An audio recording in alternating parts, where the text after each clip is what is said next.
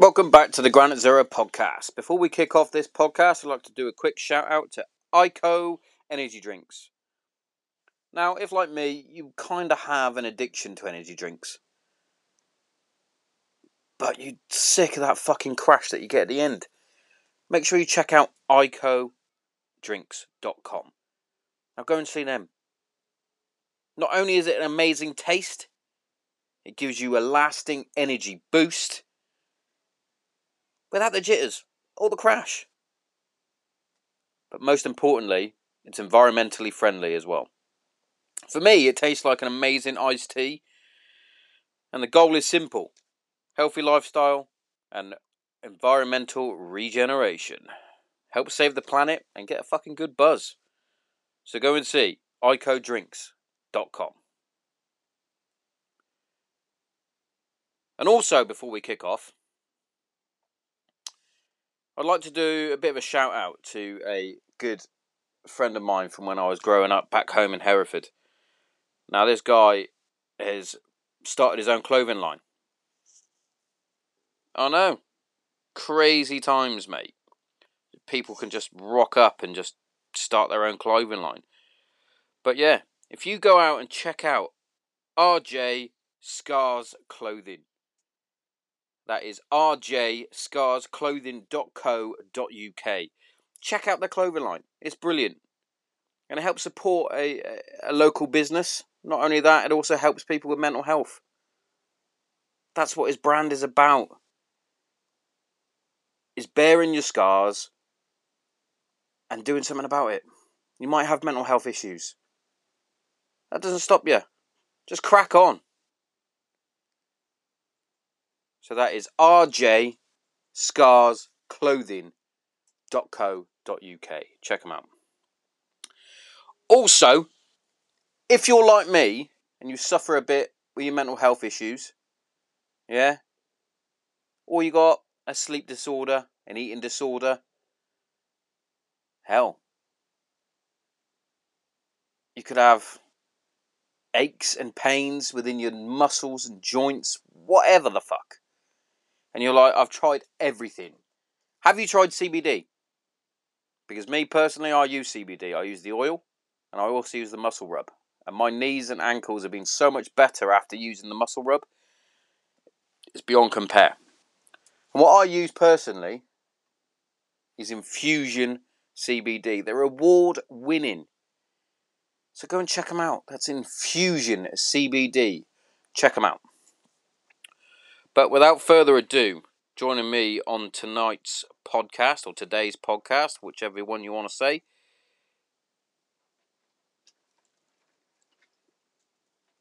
is a lady that is really doing wonderful stuff within the mental health community. And it's going to be a powerful episode, I can feel it. She does a lot for supporting combat veterans, service men and women, and does a lot for all sorts of mental health issues, but mainly with PTSD. A Survival Guide to PTSD is her book, and it's going to be amazing. So without further ado, welcome to the Granite Zero podcast, Virginia Cruz. Check it out.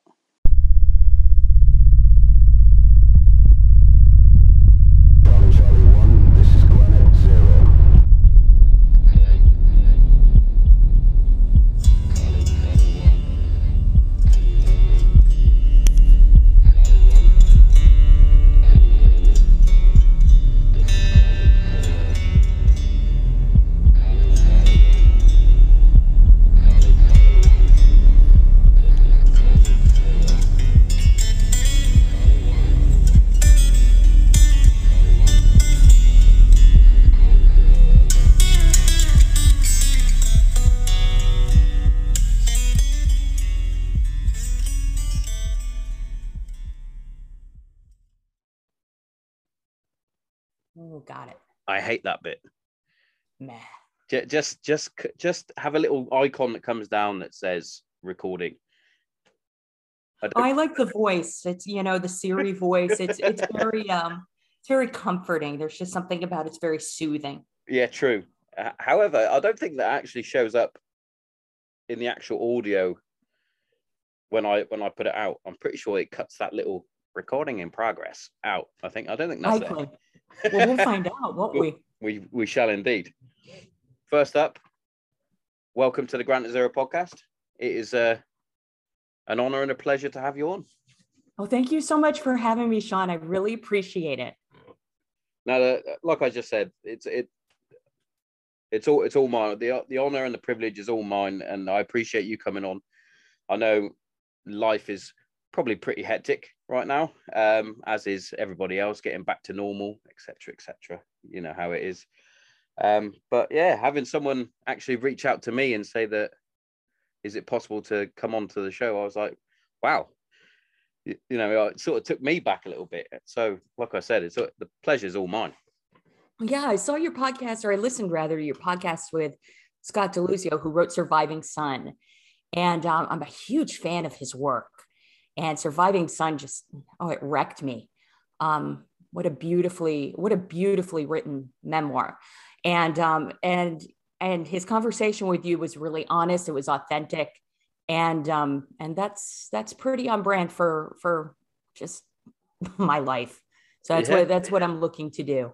I like that. That's a similar sort of way that I sort of run the podcast. A lot of people say to me, like, do you go through editing? Do you do all this and have fancy stuff? It's like, no, not really. It's basically just me in a shed talking to someone to help guide me through my troubles and issues that I have. And if I can help another person have a voice or want to air their opinion or air their problems, whatever it may be, that's what I try and do and accommodate. And having someone like Scott on, and that story, that almost broke me listening to it, like, and reading his stuff, because I'm very close to my brother, and I was like, I could never sort of think, what if we served. My brother didn't serve. I served, but I couldn't think, if he was there with me and I lost my brother, I'd be like, I've just lost my right hand. Yeah, unimaginable. But then I never really sort of, while I was on tour and other things, I never really put my head into the mindset of, say, my wife, my mum, my dad, my brother, or even my wife's parents. I never thought, what are they thinking while I'm out in this shithole? Basically, yeah, it's a strange thing, and yeah, it was a powerful story that he had. I was very well taken back by it, but I was also quite shocked at how, to be fair, he's probably spoke about it quite a lot now, but how calm and precise he was with how he was telling the story. It's like, if that was me, I'd be all sorts of choked up. That's good therapy, though, Sean. Yes. That's good therapy. And so that's where folks like me come in. So, going through, unfortunately, we all go through traumatic events. That's just life. But, we can bounce back from these experiences. It doesn't mean that we're going to be the same as we were before the experience, but we can, get our shit together and move on and resume our roles as a parent, as a child, as a sibling, as a battle buddy. It absolutely is possible to come back from traumatic events and to come back from PTSD, moral injury, even depression, anxiety. We have evidence-based treatments that work in between 10 to 12 sessions. And so we know that that's actually true, whether your traumatic event happened 5 months ago or 50 years ago. With the Afghanistan withdrawal in August for the US, I've been talking to a lot of Vietnam vets and a lot of folks who have come into the therapeutic milieu for the first time. And they're getting the help that they need. And by and large, those evidence-based treatments work, and they work quickly. Yeah. And do you know what? That is an amazing thing that veterans now from way back, whether it even as far back as maybe World War II, they're now thinking, hold on, I don't have to sit here and relive all this stuff that keeps going through my head. having sleepless nights, flashbacks and things like that. Because back then it was man up. Don't talk about that stuff. Don't ask, don't tell. Those sorts of things. And it's sort of quite refreshing that now that people are actually aware that there are these issues, PTSD, depression and things like that. There's no need for the awareness part because people are aware now. It's the stuff that you're doing,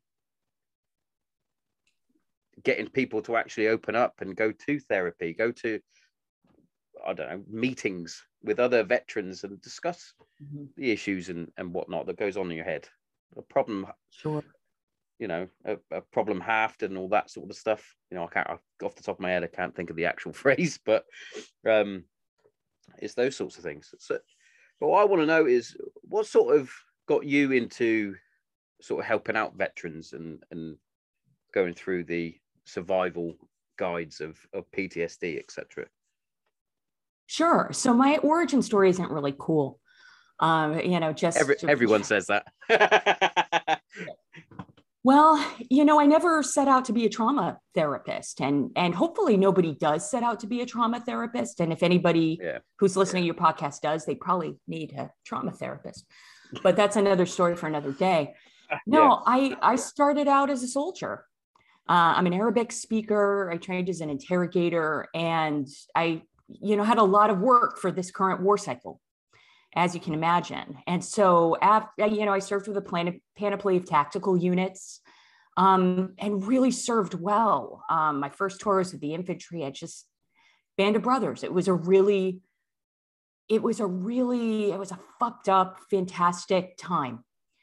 All of the above. But after my third deployment in 2008, I was not okay. And I was stationed in Germany at the time, and I was command directed to go to mental health because I'd had sort of an outburst. Well, not sort of, an outburst. And so they sent me to a very large military treatment facility right there in Germany. And I talked with an active duty male colonel. So another, you know, an Army officer, what Americans would call a slick sleeve, which means that they don't have a combat patch. So they haven't deployed just yet. But by now, la-di-da-di, everybody has. Yeah. And so I sat down and talked with him. I knew something was wrong. I knew I was fucked, but I didn't exactly know how. I was drinking constantly. I was drinking 2 to 3 bottles of wine a day, which is unusual even by European standards. And, you know, I wasn't sleeping. I was hallucinating. I was pretty messed up, and I was blowing up my perfectly good marriage, my perfectly good relationships, my perfectly awesome job. And I knew that something was not okay. I just didn't know what. So I went and I saw this other, you know, military member, and I poured my heart out to him for the better part of 60 minutes. And at the end of our time together, he kind of sat down and just had this sad look in his eyes and looked straight at me and said, "Wow, Virginia, I can really tell that you're struggling, but there's nothing I can do to help you if you won't be honest with me." I was really perplexed by that statement. And he clarified, he said, "You know, we all know that women don't serve in combat." So needless to say, yeah. So that didn't end well. And I was escorted from the building. But to make a long story longer, I was feeling acutely suicidal before that interview. I was, you know, I was thinking about killing myself pretty much every day, drinking all the time, and I was really struggling. And after that experience, I really felt like I was kicked while I was down. I just kicked right in the teeth. And to make matters worse, it was by another military member. So we went from bad to worse. And it was at that point that I realized, like, shit, if I don't figure this out, I'm going to die. I'm going to no shit die. I'm either going to kill myself, most likely scenario, or whatever is going on in my head, it is going to kill me. So I enrolled in graduate school because, you know, I do school okay. And I enrolled in graduate school. 14 years later, here I am talking with you in your shed. And so one of the first gigs that I got once I was licensed as a mental health professional is I started teaching active duty service members in what we call an inpatient hospital. So that's where you go to the hospital, you stay overnight, you're kind of locked in. And I was given the task of teaching about, kind of doing what we call a psychoeducational piece, teaching about post-traumatic stress and all of what we call the co-occurring disorders. So those are all of the disorders that come to the party with PTSD, which is very common. And I was given this really smart curriculum, talking about the frontal lobes and the amygdala, and my students were falling asleep. And I thought to myself, this is not working. And so I thought, what is it that I wish that I had known? What are the things that I needed to know? And that's where non-commissioned officers come in, in the Army, at least. NCOs are really good trainers. I had a great NCO, my second deployment, who always said, are you picking up what I'm putting down? He would always ask, are you picking up what I'm putting down? And what I realized is what I needed, before I went into see that colonel, was I needed a good NCO. I needed to know, what is PTSD? Like, no shit. What is it? What is it not? What is it? I needed to answer the question, am I going batshit or is this legit? Then I needed to figure out my courses of action. All right, now that I've got, so basic ORM, I need to know what this is. What do I do about it? What are my courses of action? And then how do I pick a course of action? How do I execute and follow through with that? And then moreover, I really needed to understand kind of some of the more nuanced things that we find in military mental health that we don't find in, the real world, not as opposed to the fake world, but just the civilian world. And what I really needed to know was, how do I talk to my chain of command about getting help? How do I talk to my family? How can I set good boundaries, even if I'm still active duty? Can I set good boundaries? How do I get my social support? Because making friends when we're outside the military is kind of hard. Oh, the hardest. Brutal. They don't get us. Civilians don't understand us. It takes them a while to understand, I think. Maybe. But how do we make those friends? How do we? Yeah. We know that social support, that's a fancy term that psychologists use for friends. Yeah. That having friends it's a non-negotiable if we're going to recover from PTSD. The data are very clear. We need to have friends. So while I would love to do this on my own, if I could, if we could have recovered from PTSD or depression or anxiety on our own, we would have already done it. Yeah, exactly. This, unfortunately, that's not a thing. So we don't heal in isolation. We heal in community. And the data are very clear. We may want to do this on our own, but that's not a thing. But the good news is we have these evidence-based treatments. We can ask for them by name. They work. And we can find friends. And so ended up rewriting this class and kind of making up my own curriculum based on what I needed at the time. And my students stayed on me. They stayed on me like a fat kid on a cupcake, and they just nagged me. They nagged me. And finally, this past February, we went ahead and published The Soldier's Guide to PTSD. And it's subtitled The No Shit Guide to Reclaiming Your Life. And, while I'm a therapist, while I'm a mental health specialist, I think the most important thing is, I'm a linguist at heart. At the end of the day, I'm a linguist and I'm a soldier. And while I've got all these extra bells and whistles and letters at the end of my name, it really doesn't matter if people aren't picking up what I'm putting down. Language matters. Accessibility matters. And so the Soldier's Guide to PTSD is it's a soldier to soldier guide. It is talking about what PTSD is, what it's not, and how do we know shit, recover and reclaim our lives. So it is written really, from me to you. It is a love letter to troops. I love that. Well, at the end of the day, we've got a lot of information out there. You can go to Dr. Google and scare the shit out of yourself. Oh, yeah. My wife loves a bit of Dr. Google. It's terrifying.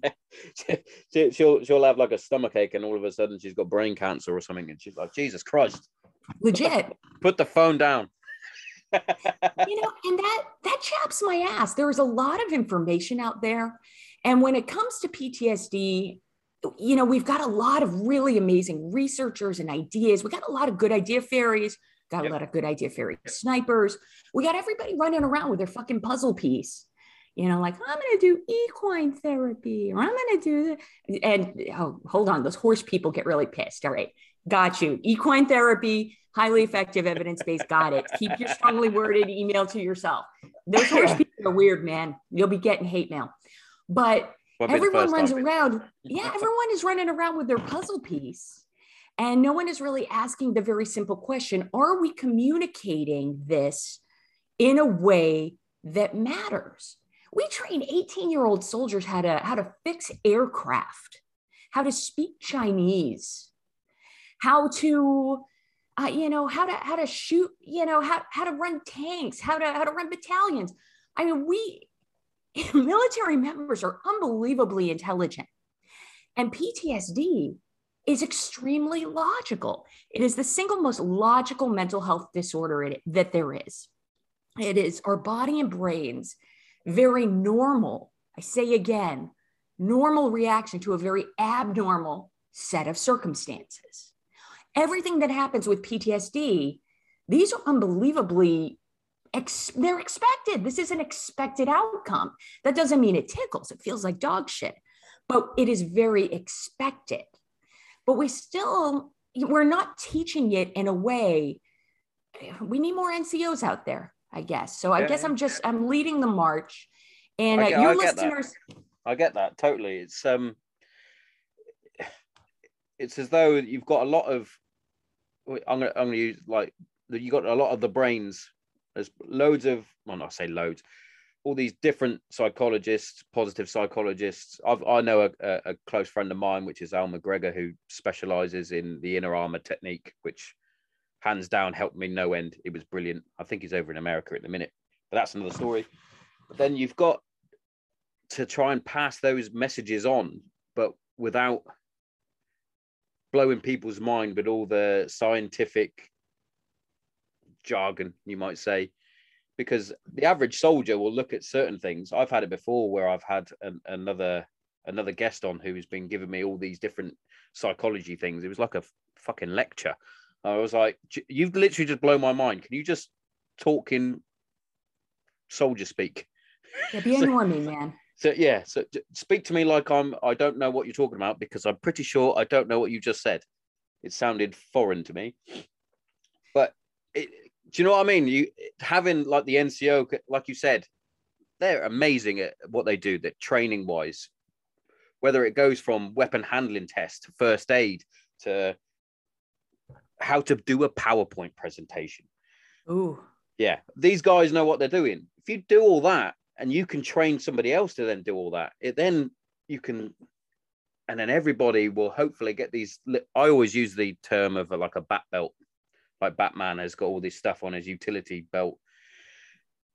All this different knowledge that you can pick up and then use will help you in the long run if you're starting to feel these effects of PTSD, depression, anxiety.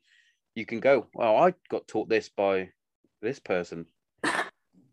Oh, I know how you can help with this thing. And different trainings, broadening the horizon instead of just being so blinkered. Because similar to you, when I went to therapy, and my therapist was like, you have got a lot of issues that are under the skin that you haven't even scratched at yet. And I was sort of a bit perplexed by it, going, what? I thought it was just this issue. They're like, no, you've got several issues. But I never knew that. And how did that make you feel after she told you that? Did you feel just really encouraged? Like, yeah, what a challenge. Kind of. I kind of wanted to know more. Like, what else is sort of, because it's like you said, similar to you as well, I was going through these issues where I didn't know what the fuck was going on. I was snapping at my wife for no reason. Absolutely no reason at all. She probably had a good day at work, come home to me, and I'm a horrible bastard at home. My kids at the time would have probably been about 4-2, possibly. They would drop a fork or a plate on the floor just messing around at dinner. I would lose my shit. But it wasn't like a build-up. It was gone. I was snapped. And it was like, oh, fucking hell. And I remember sitting down having a conversation with one of my friends, and I was like, I was saying, Nick, I was like, I don't know what's going on. It's like, it's all these different things. I'm not sleeping right. I tend to suffer if my stress levels go too high. I then start suffering from the sleep paralysis or sleep apnea or whatever you want to call it. That then kicks in. So then my sleep gets even worse. I wake up and I'm even worse. And then I was like, Then it was my wife said to me, she was like, Sean, you need to go to therapy. But during all this time as well, I was sort of still in my blinkered mind thinking I was in the RAF regiment. I didn't see too much combat, as it were. I was out there. I was out on the ground doing patrols. I didn't see any kinetic action, should we say. I was still front line, out and about, but no kinetic action. And all my friends, or friends, should I say, no longer friends, were saying the same as what I was thinking. I can't be having these issues. You know, I'm really glad that you shared that. And thank you. The number one thing that I hear when I talk with active duty service members and veterans is this idea of, I don't deserve to have PTSD. That PTSD is somehow reserved for folks who are, special warfare group that are, that I have to be, and I hear this within the civilian population too, that PTSD is only for military. And then within the military milieu, I'm only hearing, well, only special warfare deserves to have it, or I wasn't, I'm not a door knocker, I'm not a bell ringer. I only did that. And so, I mean, let's talk about the science behind that, because that is legit the number one thing that I hear when people come into therapy, like, Virginia, I don't deserve to have PTSD. And I'm like, shit. Well, I don't deserve to have the flu. I don't deserve to have HIV or schizophrenia, or, I'm shit, I'm really good looking. I'm a nice person. I don't deserve to have any of that. But guess what? HIV, schizophrenia doesn't give a shit, and neither does PTSD. It doesn't really matter. So PTSD is something that happens to you. It's not something wrong with you. So one of the criteria, or criterion alpha, which is kind of in something called the Diagnostic Statistical Manual. It's this big ass purple book that needs to be on your therapist's bookshelf. And what it does is it defines what trauma is, so that, and we have to have these definitions so that we can have a diagnosis. And there's a lot of talk about it. Life isn't fair. Get the fuck over it. So criterion alpha talks about trauma being actual or threatened exposure to death, serious injury, or sexual violence. I say again, actual or threatened exposure to death, serious injury, or sexual violence. That's an unbelievably large umbrella. And I mean, that covers everything from, going to war, being sexually, assaulted, being human trafficked, very serious injury, illness, suicide attempt. I mean, this is a big ass umbrella. So let's talk about that term, actual or threatened exposure. So when you go out on a convoy, every time you leave the wire, your body and your brain goes into go mode. So your body and your brain take over, you go into fight, flight, freeze. Whether you get your convoy hit or not, every time you go out on patrol, every time you stop and talk with somebody. And the reason for that is pretty simple. Hopefully I know nobody listens to their S2, but you gotta be a smart cookie. You gotta watch the BBC, and you realize that, maybe my convoy didn't get schwacked today, but in life, convoys get schwacked. So your body and your brain get very ready. Every time you leave the wire, every time you feel your body and brain feels under threat. Fucking miraculous what our brain does. So getting ready for fight, flight, freeze.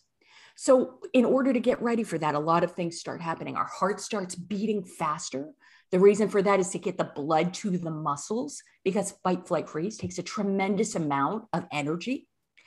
We start sweating, we start shaking, our eyes actually start to dilate so that we can start to focus. Oversimplifying it, but our frontal lobes kind of shut off. So this is the part of our brain that's responsible for memory. We're not going to Disney. We're not here to take, we're not taking pictures. Our body and our brain is getting ready to stay alive, staying alive. And it worked because you're here, you're in your shed, you're talking with me. Our brain has two main jobs. Number one, to keep you alive. And number two, to make meaning, whether you have all the information or not. I say again, to make meaning, whether you have all the information or not. So your body is getting ready to keep you alive. So when those frontal lobes show off, this is why we don't have a lot of memories when it comes to our traumatic experiences. So we talk to a lot of folks who don't remember big chunks of their deployment. For survivors of child sexual abuse or childhood abuse, we find that survivors don't remember large chunks of their childhood. And that is nothing short of a fucking miracle, because your brain has kept you alive. Your brain shut that part down. So your body and your brain react the same way every time you leave the wire, whether you get schwacked or not. Does that make sense? Yeah, definitely. And so it's very similar to what my therapist actually said, because when I first sat down, I was trying to go through like all the different incidences that I sort of went through, trying to piece in my head why I was feeling the way I was feeling. And I was saying that I first deployed to Iraq when I was 22. I remember getting the first rocket attack and sort of shitting my pants a little bit, hiding under the table and being like, oh. And I would go through each time that I was going out on deployment, out on the ground, which was pretty much daily. The same when I went on my next tour in 2009. So I'd have been 23, 24. Again, each and every day going out, each and every day could be doing this. The moment where my section commander tried to pull a wire out of the ground while I was confirming it to see if it was an IED. But the thing that she picked up on, she was like, you're saying that as though it's a regular thing. And I was like, well, it was a regular thing. She went, yeah, but it's not a regular thing.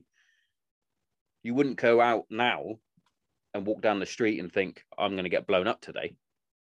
But every time you went out on the ground, you had to be in that fight or flight sort of mode that I'm ready to go. I'm going out. I could not come back. And she was like, you were 22 when you first started doing this. There were some that were younger. That's a lot to take in for a 22-year-old man or woman to take in. And she went, but the fact that you're sort of saying it sort of nonchalantly is probably one of the reasons why you're not dealing with it, because you thought it was normal and it's not. And I was like, oh, right. But in my head, I was thinking, well, the Paras and the Marines and the US are getting smashed daily. I saw a couple of rocket attacks. That was like in my head. I had a couple of rocket attacks, roll over and go back to sleep. She was trying to think of it on a civilian point of view instead of a military one. And she was like, that's not normal to the way you're processing it. And I was like, even now I still sort of go, I would respectfully disagree. I think that's a pretty normal reaction to a set of very abnormal circumstances. Yeah. What you went through, what we all go through, life, everybody plays and nobody wins. Can we just get real for a minute? Yeah, go. And it's like, the body and the brain are going to do what it has to do to keep you alive and to make meaning. So our brain's job is to make meaning, to right size all of that, to say, well, that is kind of normal. And then the point of therapy is to right size that. Because when we redeploy and we go back home, it's not really helpful if we still see Charlie in the foxhole and we're going to the supermarket or we're walking our dog. That is where the word disorder comes in with PTSD. So a lot of people take exception to that. They're like, I'm not disordered. I'm like, calm the fuck down. That's not what that means. So that's a clinical term that means that my symptoms have gotten to the point where my life is out of order. In other words, I'm not able to resume my roles as a parent, as a spouse, as a child, as a friend. So, we come back because that adaptation, the brain is just is miraculously adaptive. It's amazing. But then we get back home, and what kind of life do we have if we can't go to our kids' soccer game? What kind of life do we have if we can't go out with our spouse to a beautiful restaurant for our anniversary without having our back to the wall and knowing all the points of egress in the building? It kind of ruins the mood. Yeah. And so, how do we adjust? How do we right size that? And how do we get back to a place where we can function again, where our thinking and where our symptoms are no longer disordered? In other words, we have reduced them to the point where we can function. We can do that. So unbelievably important. But no, I mean, unfortunately, attacks are normal. And while you had the pucker factor on that first rocket attack, you probably didn't again. And probably toward the end of your deployment, you didn't even, stop eating in the chow hall. No. It didn't move. Yeah. I die. Today's the day. Yeah. Okay. But these powdered eggs are awesome. Yeah, that was one of the things that my wife always found quite funny. She was like, how did you sort of deal with the rocket attacks? I was like, if it lands in a tent, I'm dead. So what's the point in rolling over and lying on the floor? So if it's in the tent, well, I'm dead. So she was like, what? It's like, well, if you did it, you would understand. And those are the same reactions that we see for folks who have, who survive incredible trauma. I'm in South Texas, and we have a very severe human trafficking problem because we're a border city. So people are human trafficked, repeatedly abused, starved, beaten. It's, people adapt, our minds adapt.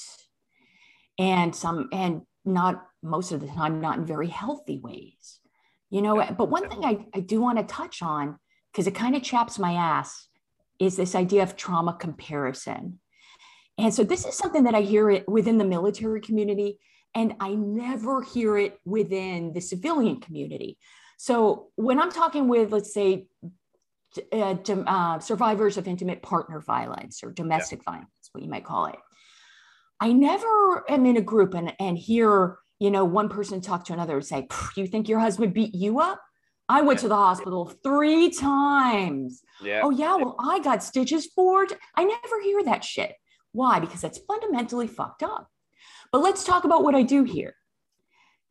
Oh, you only got blown up once?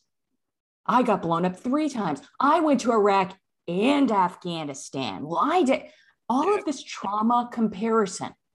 And now, calm down. I'm not saying that people are being malicious when they do that. Sometimes they are, though. I've had it. Yeah, there's an asshole under every rock. It happens. Yeah, of course. But most of the time, let's face it, we've got our own reasons for putting ourselves out there to feel legitimized. I get it. But the one thing that folks are not realizing, my service members, is that there are always unexpected second and third order effects. And what happens when we trauma compare is we make people feel not heard. We make them feel gaslit. And, it delegitimizes everything, and it makes them not go and get the help that they need. And I always go back to my own experience. After I met with that psychiatrist back in Germany, I was labeled with a personality disorder, which is a very loaded disorder that just means kind of like, I'm a chick who can't handle my shit, and I'm fucked in the head. Or at least that's what I heard. Maybe that wasn't what was said, but that was what I picked up from that. And I'm not saying that people with personality disorders have that. So calm down, listeners. But that was the equivalent. It was very demoralizing to me. It made me feel more suicidal. Thankfully I got my shit together and figured this shit out. But, when we say, there's 22 for a reason, everyone knows what we're talking about. Oh yeah. You go 22, it's like, that's no one's, jersey number anymore.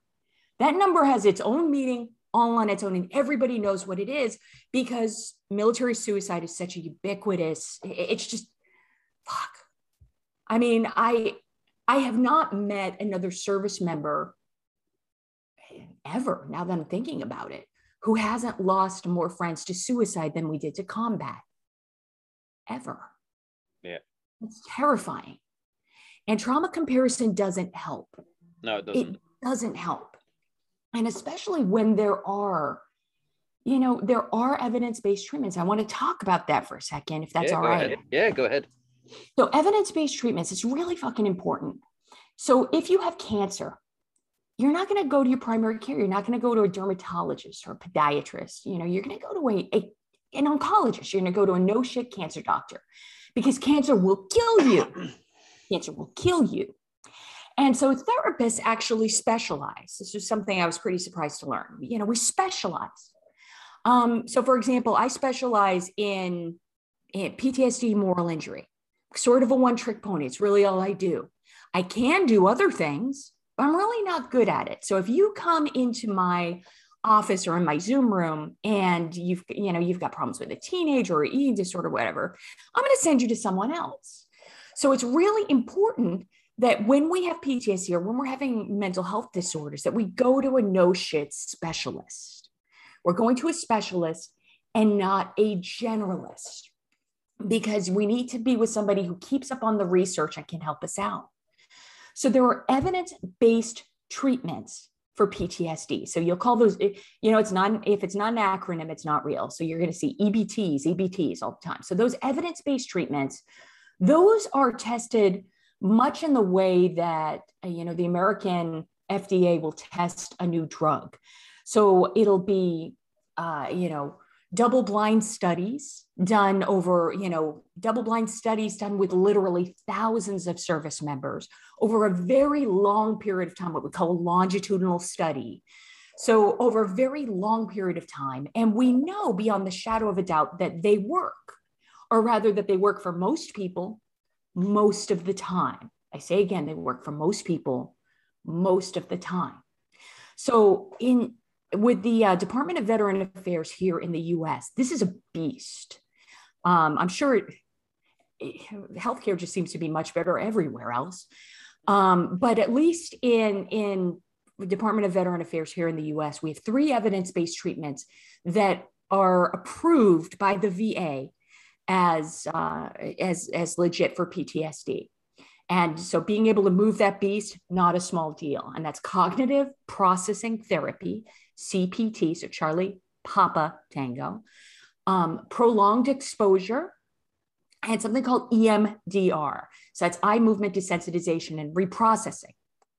So that there are other really profoundly effective evidence-based treatments, but those are the 3 that are approved by the Department of Veteran Affairs here. What that means is that they are very widely available, and we can ask for them by name. We should be going to a therapist, talking to them and saying, hey, I'm looking for a therapist who does cognitive processing therapy, who does EMDR. Can you help me? That's when you can go to Dr. Google and find someone very specifically to unfuck what you're going through. Ask for those evidence-based treatments, ask for them by name. But also what we know about these evidence-based treatments is they work for most people most of the time, and they work quickly. So on average, about 10 sessions. So between 8 and 15 sessions, but 10 seems to be the sweet spot. So if you're working with a therapist once a week, a very general outpatient therapy, you're going to unfuck yourself in about 3 to 4 months. And I say again, that's whether we've been dealing with our PTSD symptoms for 5 months or 50 years. So it is, and it doesn't tickle. I want to be super clear. PTSD treatment sucks. It is awful. However, it's not harder than what you've been through. And it's definitely not harder than losing the rest of your life to your symptoms. No, of course not. So here's your straw, suck it up. It sucks, it's awful, but it's not harder than what you've been through. And it's not forever. This is very temporary. And they are widely available. So with those 3 evidence-based treatments, it's really important to talk about outliers. So this is just math, okay? So we've got those 3 evidence-based treatments. We've got the CPT, EMDR, and prolonged exposure. So you go to course of action alpha, all right?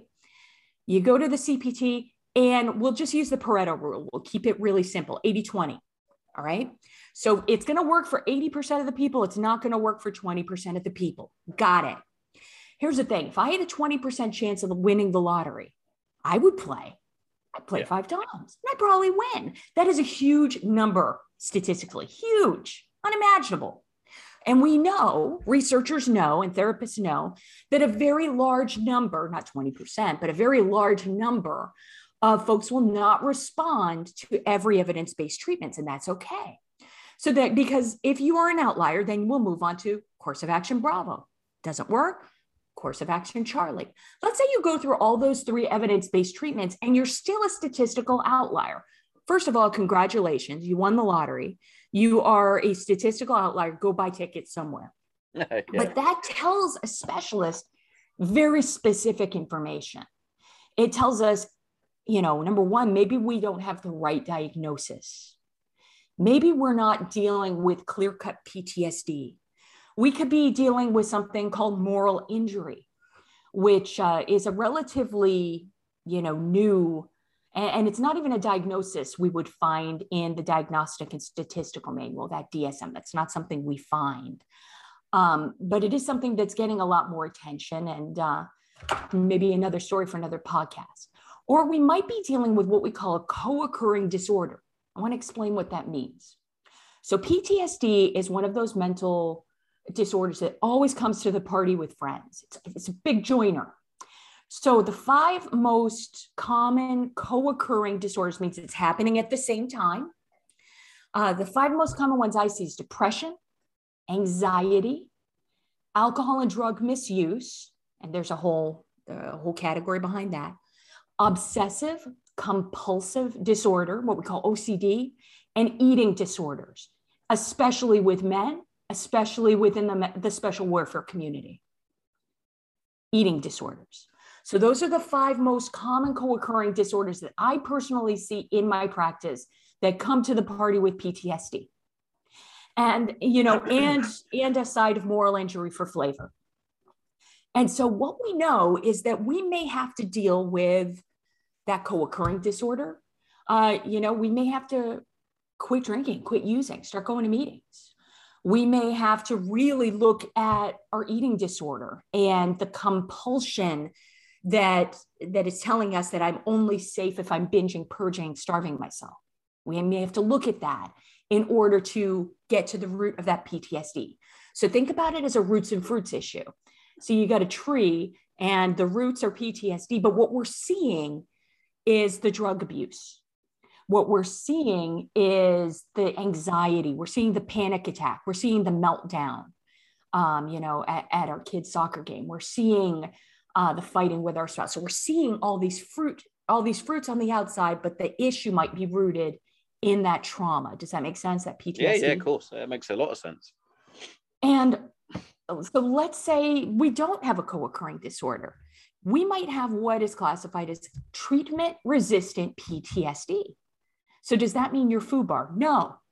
We have, it's just like having a treatment-resistant fungus. We just need a stronger cream. And the good news is we have incredible, in the US, there's, I think the exact number is a shit ton of money that has been thrown at PTSD and PTSD research. So there's a lot of money that goes into this. And a lot of it is put into treating treatment-resistant PTSD. And we have studies that are freaking, oh my God, every month they're coming out with, even during pandemic, with all of these amazing data. They're using things like the stellate ganglion block, which is the God shot, ketamine, MDMA, faith-based therapies, transdiagnostic therapies, meaning that It unfucks a lot of diagnoses all at once. And it's nothing short of amazing. But we have to have a good diagnosis. We have to know what we're dealing with. It is very statistically unlikely that somebody who comes into the therapeutic environment is beyond hope. And that's math, that's science. That's science. Now, let's get real about it. There is no thing and no one who can convince you something is true if you very, very fundamentally believe that it's not. So that's science too. It sucks, but it's science. It's reality. So if there are a lot of people who are going to listen to your podcast and who listen to you, Sean, and they're like, oh yeah, he was able to come back from his PTSD, but that's probably not possible for me. Yeah. Or like it's really nice, how nice if Virginia and Sean are drinking a cup of tea and talking about PTSD. So how joyful and delightful for them. But you don't know where I've been. You don't know where I'm from. You don't know my shit. And they're right.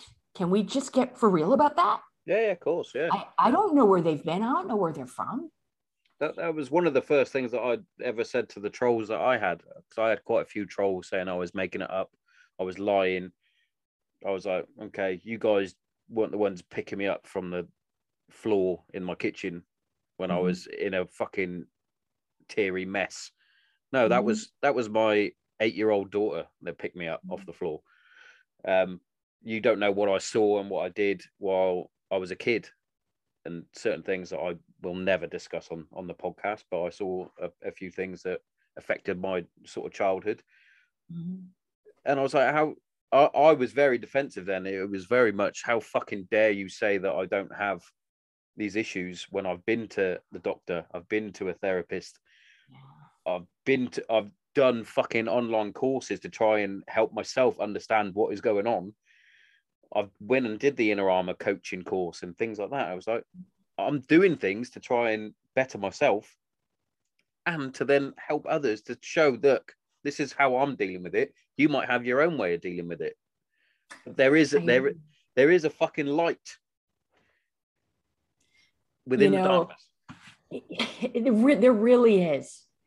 And likewise, my hate mail is epic. I mean, it's awesome. I get a lot of hate. First of all, I mean, I have a vagina, which is, so I get a lot of hate mail about, you use the F-bomb and it hurts my feelings. It makes me sad on the inside. And I'm like, oh, wow, fuck you. And so I get epic hate mail. Yeah. And I dig it. But, and it hurts, because nobody is doing a podcast about mental health because they want to, for the money or the fame, Sean.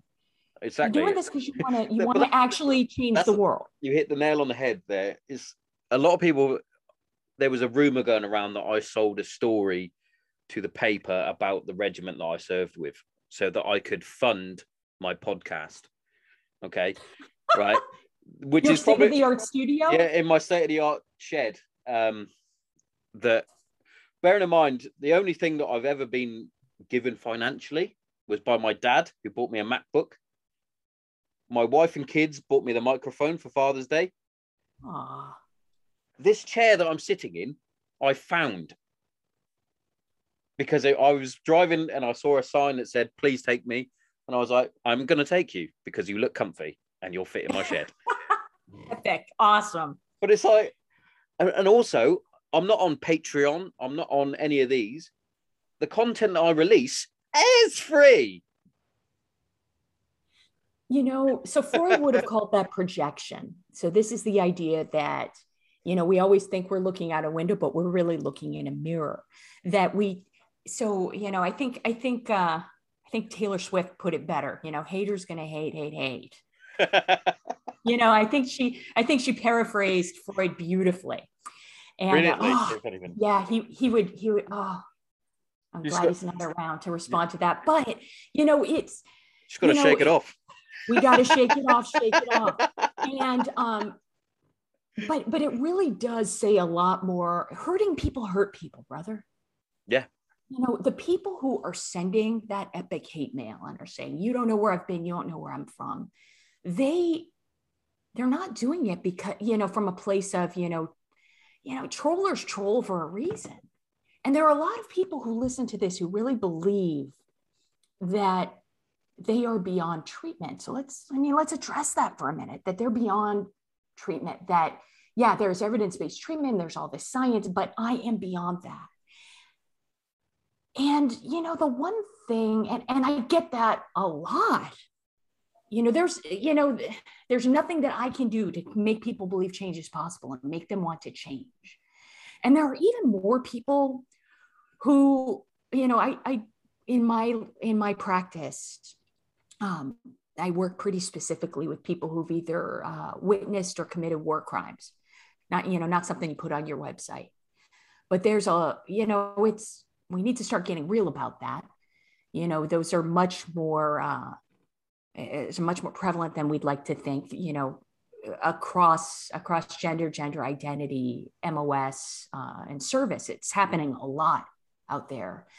And so there are a lot of us who believe that if I get treatment for my PTSD, that somehow it makes what I did okay.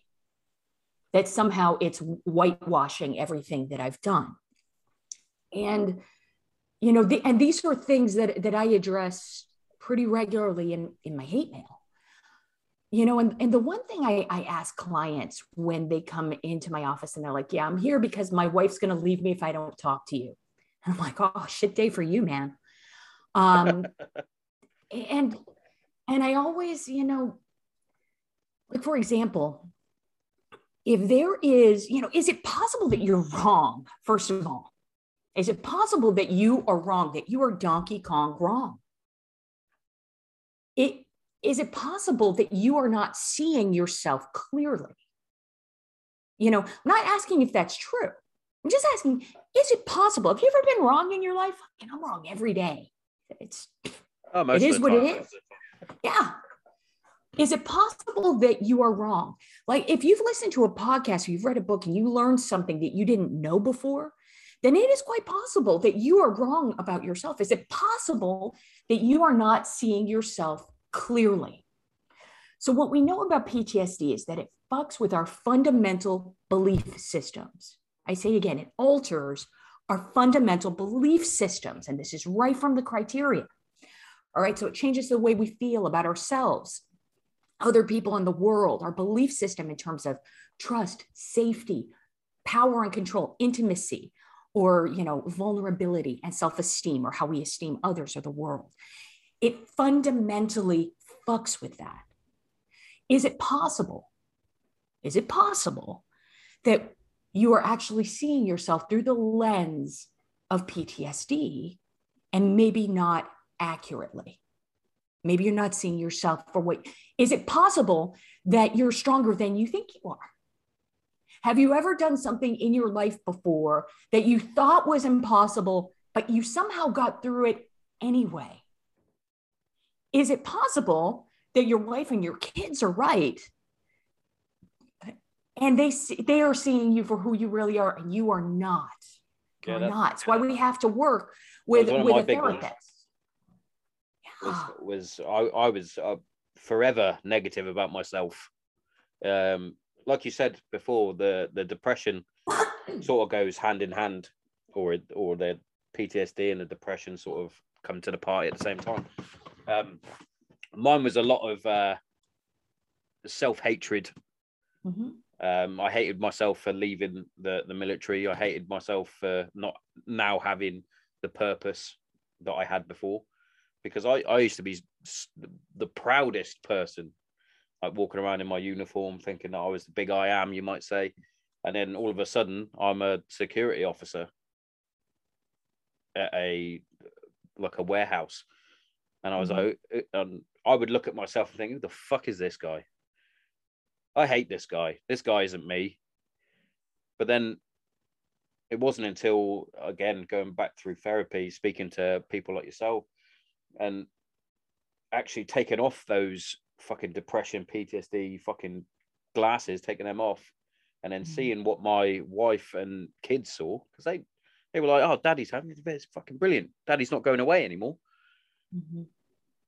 And it's like, and seeing myself finally, just would have been just recently, because even up until I started the podcast, really, I really didn't like the person that I was, and it's only up until recently, like, after writing my own book, starting the podcast, I did a little YouTube documentary thing, trying to air all this crap out, that I actually thought, I'm actually doing something that I'm enjoying.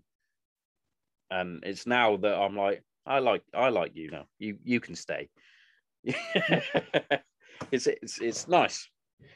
Yeah. Although I still look at myself and think, you still can't grow a beard and you're 34 and you're still trying. This is a no judgment podcast, you know. We're okay, man. Yeah, it's so, yeah, we, you know, in cognitive processing therapy, one of those evidence-based treatments, we call those stuck points. Yeah. So those, you know, we will say things to ourselves that we would never, if somebody walked up to your kid and said, you know, you can't do anything right. You shouldn't even be proud of yourself. Who do you think you are? Only a monster would do that. You pummel them. You would never allow someone to say that to your kid. Chances are you wouldn't even allow someone to say that to you. If somebody came up, and that's why, you know, the hate mail can feel really personal. Yeah. But we will look right in the mirror, brother, and say that shit to ourselves. Oh, it's daily saying it to myself. And so cognitive processing therapy is brilliant because it works at right sizing and analyzing those beliefs. And it's very structured. You know, it's like an Excel worksheet, you know, for feelings. It's really effective, very highly effective for people who are very analytical. And especially soldiers who fall, you know, in some of those jobs. But we need to right size our thoughts, and we can't do it on our own. You know, that's one of those things I hear all the time. Virginia, I get what you're saying, but I'm really going to do it on my own. And I'm like, yeah, how's that working for you? Yeah. How's that shit working out? Probably not. So, you know, insanity is doing the same thing over and over again and expecting different results. If we could do it on our own, we would have. Yeah. And when it comes to therapy, you know, those evidence-based treatments are ass kickers. They're tough. They are tough. However, we are interested in uncovering, in changing paradigms, in terms of right-sizing things. You know, in terms of I'll just be real with you. You might find out, you know, through prolonged exposure therapy or through, you know, EMDR, that you're not a war criminal, but you are an asshole. Yeah. You might be. It happens. Definitely. You know, there is a lot that goes, you know, and war crimes is, you know, something, another show for another day, probably a really uncomfortable topic that would need a trigger warning. That's something I'm really very passionate about helping service members with. Because that shit's for real, and it doesn't just destroy the person; it destroys families, communities, entire units. So, you know, we need to start talking about that. But, you know, going through therapy, it's hard. It's not forever. And what the fuck do you have to lose, by the way? Exactly. The only thing you really have to lose by trying is you lose your symptoms, maybe. Or maybe you're still in the same boat.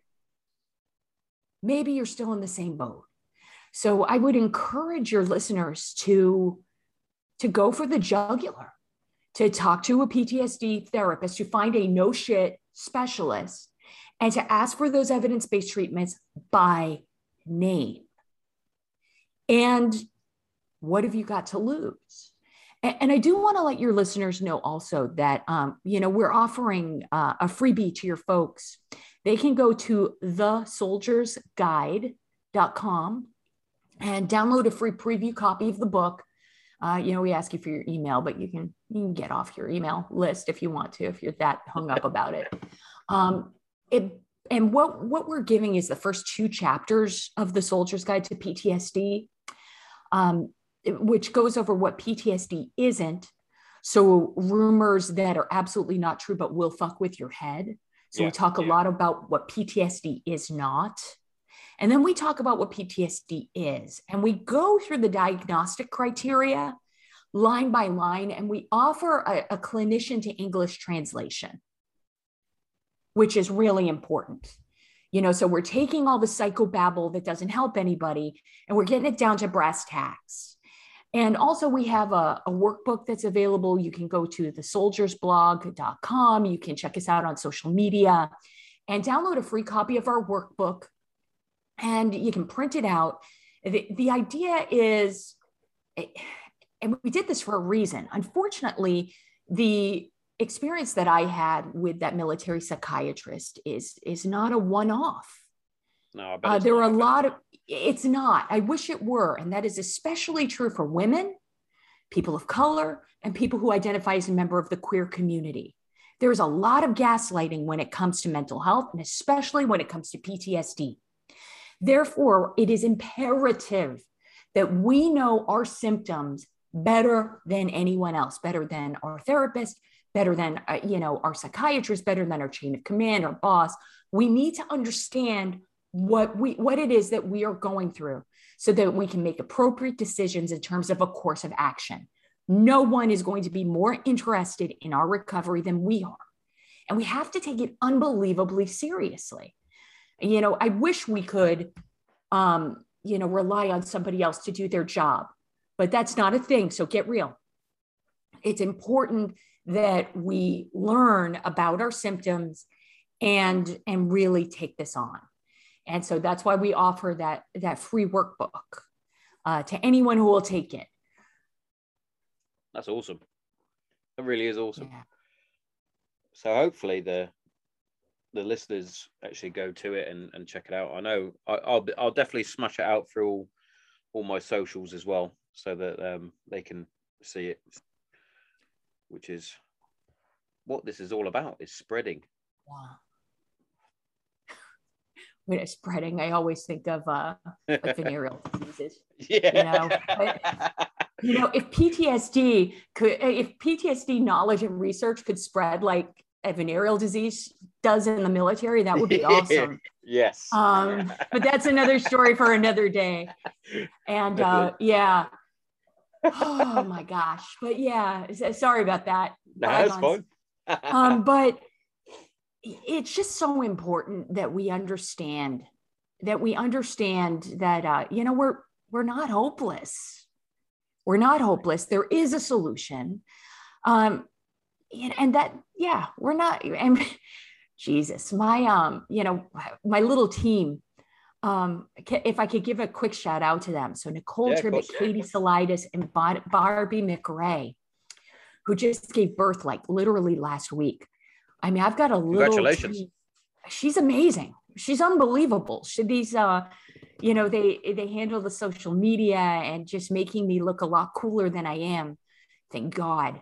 And they're unbelievable. And we are all in. We are all in. God knows, we're not in this shit for the money or the fame, because that would be foolish. But we are in this to change the dialogue. And just to have some real talk and to give some hope for service members to really talk about, what PTSD is, what moral injury is. So within the Soldier's Guide to PTSD, we cover what it is, what it isn't. We also go into depth about what those 3 evidence-based treatments are and what are other evidence-based treatments that are more reserved for treatment-resistant PTSD. We talk about how to talk to family about PTSD.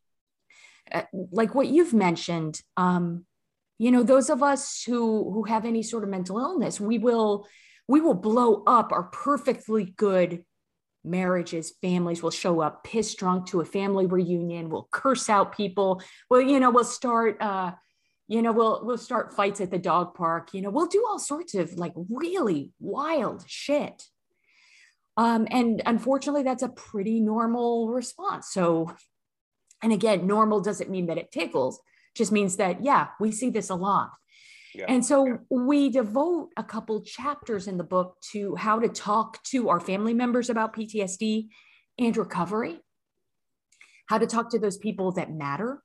So how to talk to parents, kids. We have to talk to our kids about our experience and what we're going through, and how to recover from that.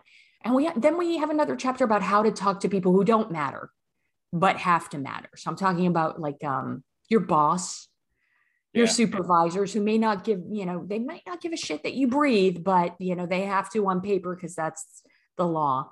Yeah. And, how do we get that buy-in for our recovery? Because unless we're independently wealthy, most of us, after we go for treatment, whether it's to drug or alcohol rehab or PTSD or depression, we have to go back to work. Bummer. But that's a thing. So how do, a lot of us choose to go to treatment or go to rehab, and then we come back to our work environment and we're like, oh, well, it's none of their business. And we're just not going to talk about it. I'm just not going to discuss. I'm going to pretend that didn't happen. And so that shit doesn't work, because you can be spouting all sorts of brilliance, but everyone's going to be thinking, wow, are we really not going to talk about how Sean had a panic attack in the bathroom?